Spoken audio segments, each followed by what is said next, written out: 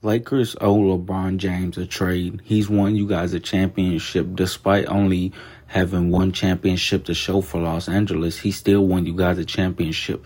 You guys owe LeBron James a trade. That's all I'm going to say.